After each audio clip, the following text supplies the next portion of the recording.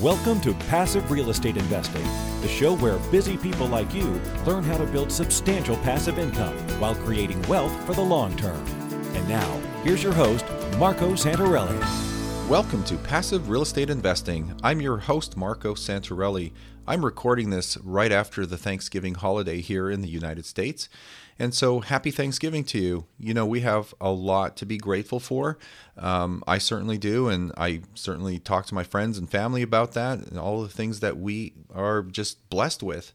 So, you know, this is a great time of year. I love Thanksgiving and I love the Christmas holiday. It's just a time to reflect and spend time with friends and family. It's, for me, just one of the best times of the year.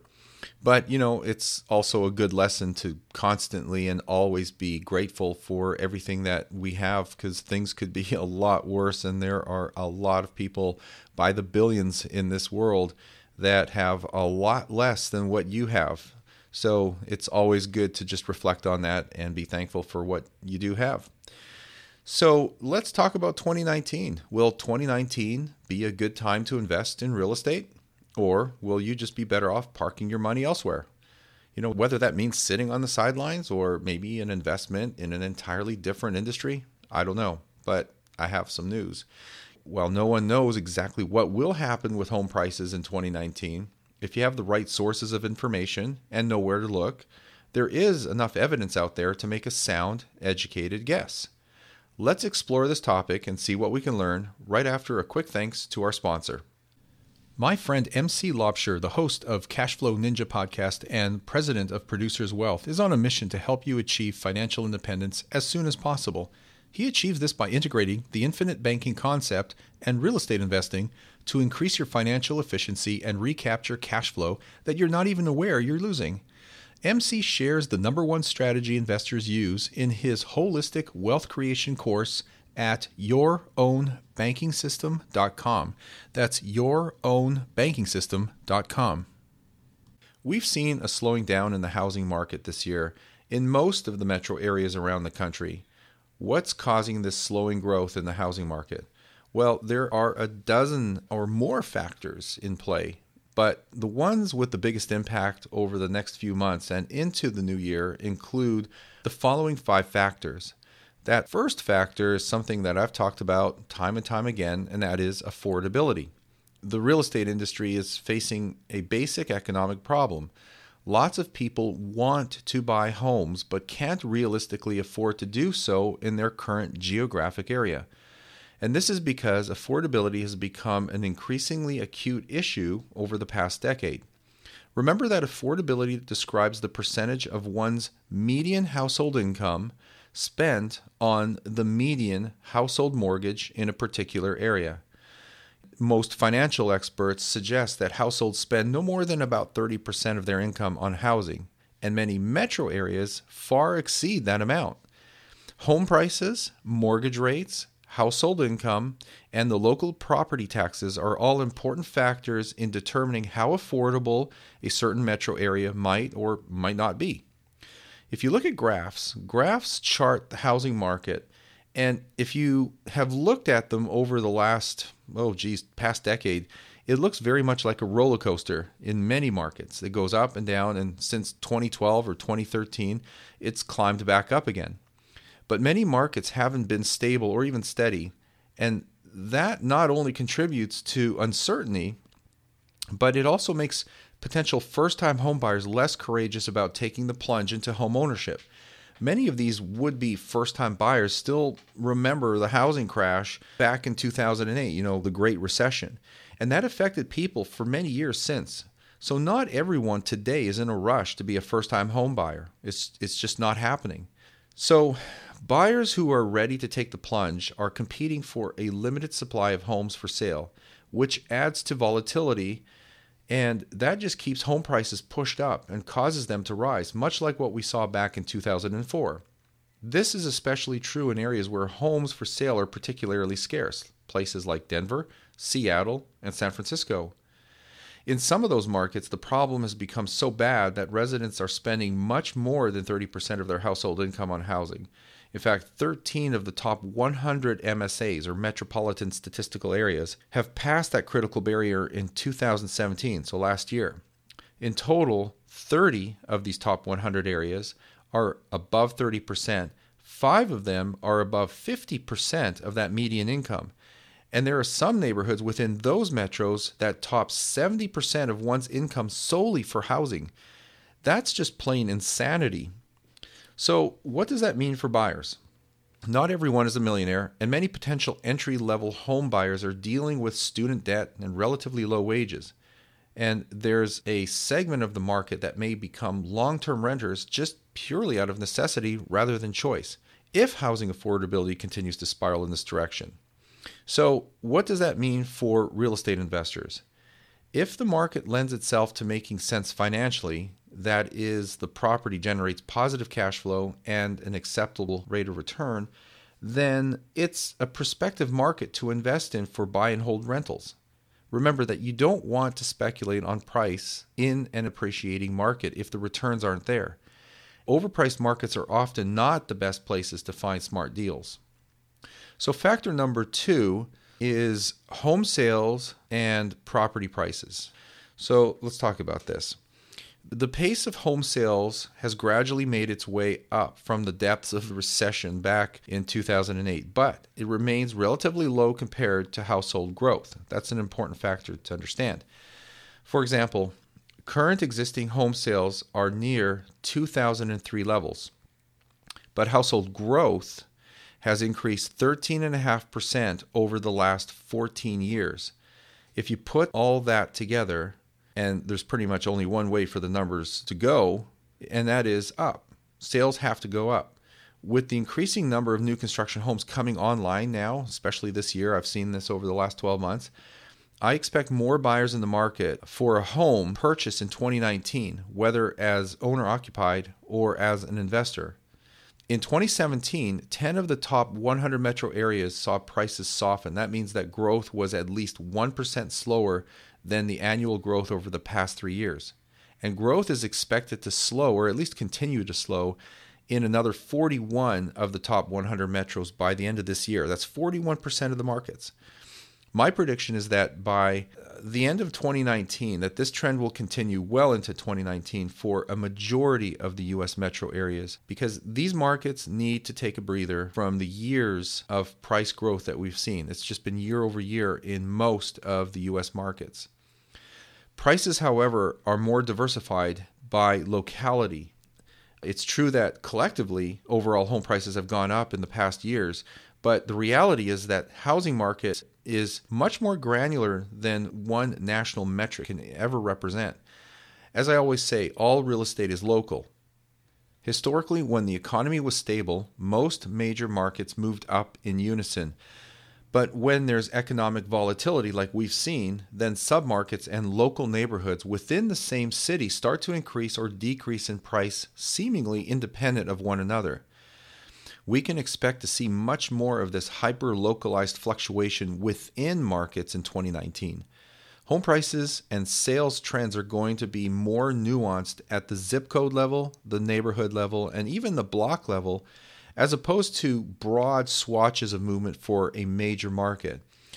So if you're someone looking to invest in real estate, you're going to want to understand why homes in a neighborhood or an area are fetching more money than homes in a neighboring area or locale.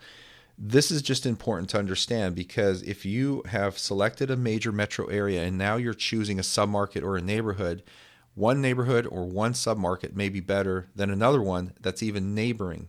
So this is something you could talk to us about, your local property management company. If you're working with a broker or agent in a particular area, talk to them about that. These are people that can help you differentiate between one neighborhood and another. Now, the third factor is about mortgage rates. Mortgage rates fluctuate up and down, influenced by such factors as inflation, economic growth, the Federal Reserve's monetary policy, and the state of the bond and housing markets.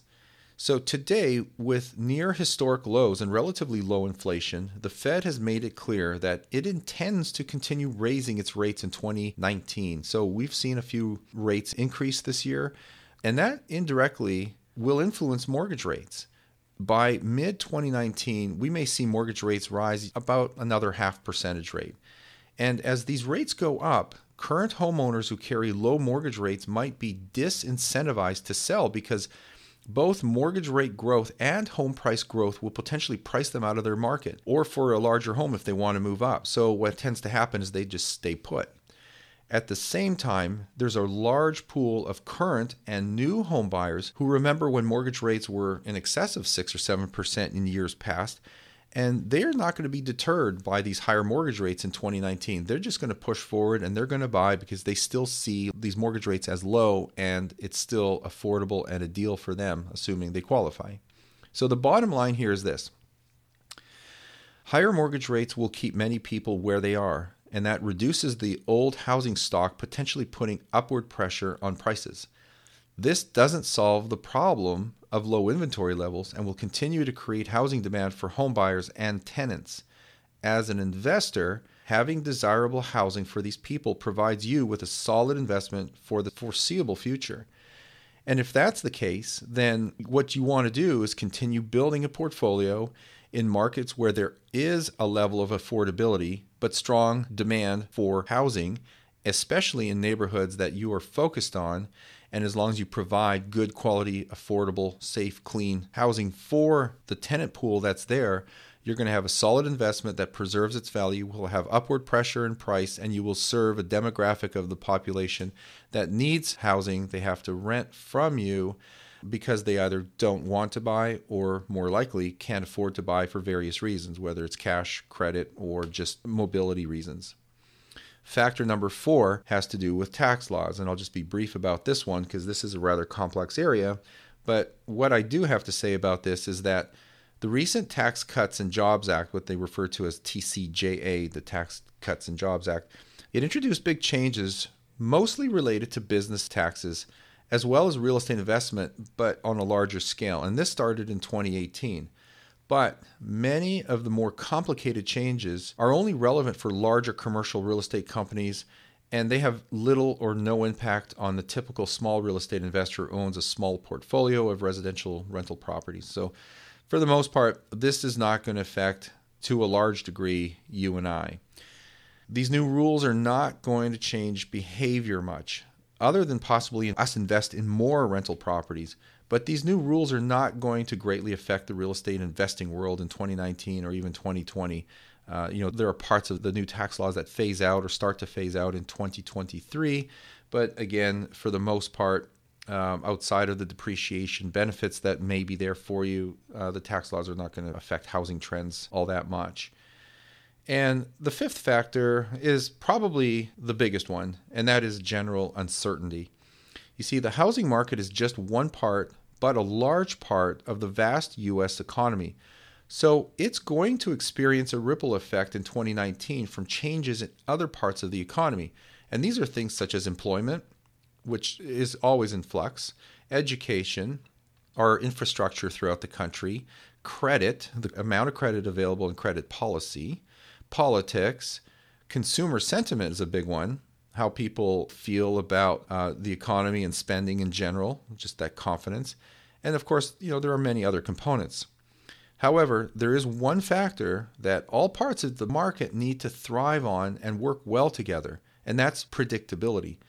That's the security that you know what to expect with a reasonable degree of confidence tomorrow and next week and next month and next year. When it's difficult to predict what to expect tomorrow or next month or next year, we have fear to take on major financial commitments. Generally speaking, there's an overall wait-and-see strategy on future movements, and this is true for us as humans. All of this results in challenges for the housing industry. So even though there's the overall economy in the U.S. being robust today, the feeling of uncertainty is growing. And there's quite a bit of unpredictability surrounding inflation and economic growth, and even with some people towards jobs and wages. But one thing is certain and predictable, and that is humans will always need shelter. Housing is a necessity, and its demand in the U.S. is growing year after year. That doesn't mean that real estate is recession-proof, as many of you can recall from events, following 2008. An uncertain economy is going to influence who qualifies to get a loan and at what rate. And that will influence existing affordability and housing equality issues in turn. But as a result, it's going to become a necessity for investors to know as much as they can about the markets they plan to invest in and the economy in general. So investment opportunities are always out there. Knowing where and when to invest is your job and ours. But being aware of the trends that affect the economy and drive housing will help you to become an astute investor and a successful real estate investor. So those are the 5 housing trends that can and will change the market in 2019 and going forward. I certainly plan to expand on those in more detail in future episodes. So I hope you enjoyed this episode. I'm a little under the weather here, as you can tell from my voice. But, if you got something out of this episode, please remember to hit that subscribe button and leave a rating and review. As a reminder, our team is always here to help you. Our investment counselors are here to help you get on the right track, point you in the right direction, or to help you take the next step. Or if you already are an active real estate investor building that portfolio, let us help you expand that footprint that you have and look at other markets that help you grow that portfolio. And last but not least, the ultimate guide to passive real estate investing. It is a fantastic primer and a great download, and it's free. You can download that on either one of our websites, passiverealestateinvesting.com or noradarealestate.com. I hope you enjoyed this episode. Thanks for listening, and we will see you next week on our next episode.